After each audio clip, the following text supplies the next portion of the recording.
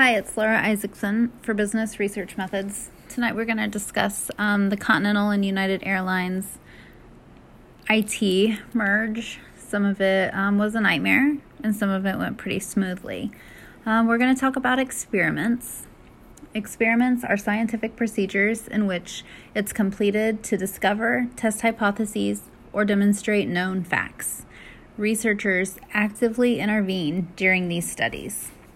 The experimental design, or experiment design, offers organized steps to ensure the results of the experiment.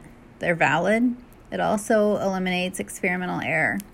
This is also to ensure compliance with the results and the factors being tested. Steps considered for the traffic IT system would include a title definition.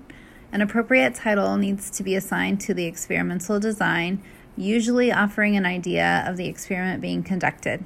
For example, we could use IT effectiveness. The purpose definition is an experiment objectives which must be very specifically mentioned. Our example, to test the effectiveness of air traffic IT systems. Factors to define: state all factors needed for experiment to include independent variables, which are manipulated for the experiment. This might be climate conditions. Dependent variables, that's a variable acts in response of the manipulation of the dependent variable. Our example for this would be deviation of flights from their initial flight plan.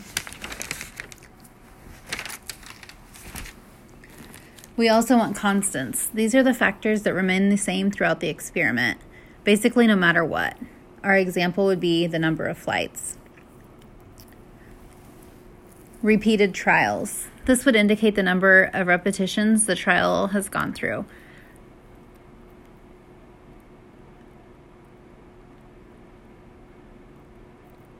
The control group is the standard.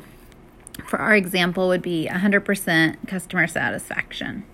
Hypothesis. The effect of the independent variable on the dependent variable. Our example, if the climate changes, is there a change, deviation from that flight plan? Or how much deviation from that flight plan? Measures would indicate the metrics to measure the effect of an independent variable on the dependent variables. Our example would be the number of on-time arrivals and departures. The experimental design ensures no critical aspect of an experiment is left out. So our second issue this evening is, how do I motivate shoppers to participate in my survey? I'm hanging out at the mall. I want to get people's attention. I want them to participate. First and foremost, our questions need to be relevant to the survey topic. Keep it simple. Questions need to be precise, clear, and short. Long questions get boring, therefore participants, their minds wander. They tend to deviate away from the needed information. Keep it short, keep it simple. Entertain. Surveyors can be funny and have fun with the participants. There's no need for boring surveyors. People just aren't interested. Keep the questions challenging. Get your participants to think outside that box. Surveyors can keep their participants intrigued throughout the survey. Again, simple language, simple questions.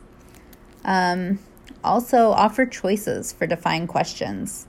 Is it yes or no? Is it 1 or 2? Is it blue or green? Keep those simple, easy to answer choices and questions throughout the survey to keep them intrigued in what's going on with your survey. And then kind of the most important part would be using open-ended questions, not just blatantly, but kind of surprisingly. Lead into something, get them talking about some stuff, and then intervene with those questions that allow them to express themselves and what their opinions are. That way, get those participants talking, and you learn a lot by just listening. So the surveyors don't have to be the ones doing all the talking. Once they answer that open-ended question covertly, listen. people more than likely will offer their opinions. All the surveyor has to do is listen. Well, as always, we want to give credit where credit is due. Schindler's Business Research Methods, the 13th edition, published in 2019 by McGraw-Hill Urban in New York, New York. That's all. We'll see you next time.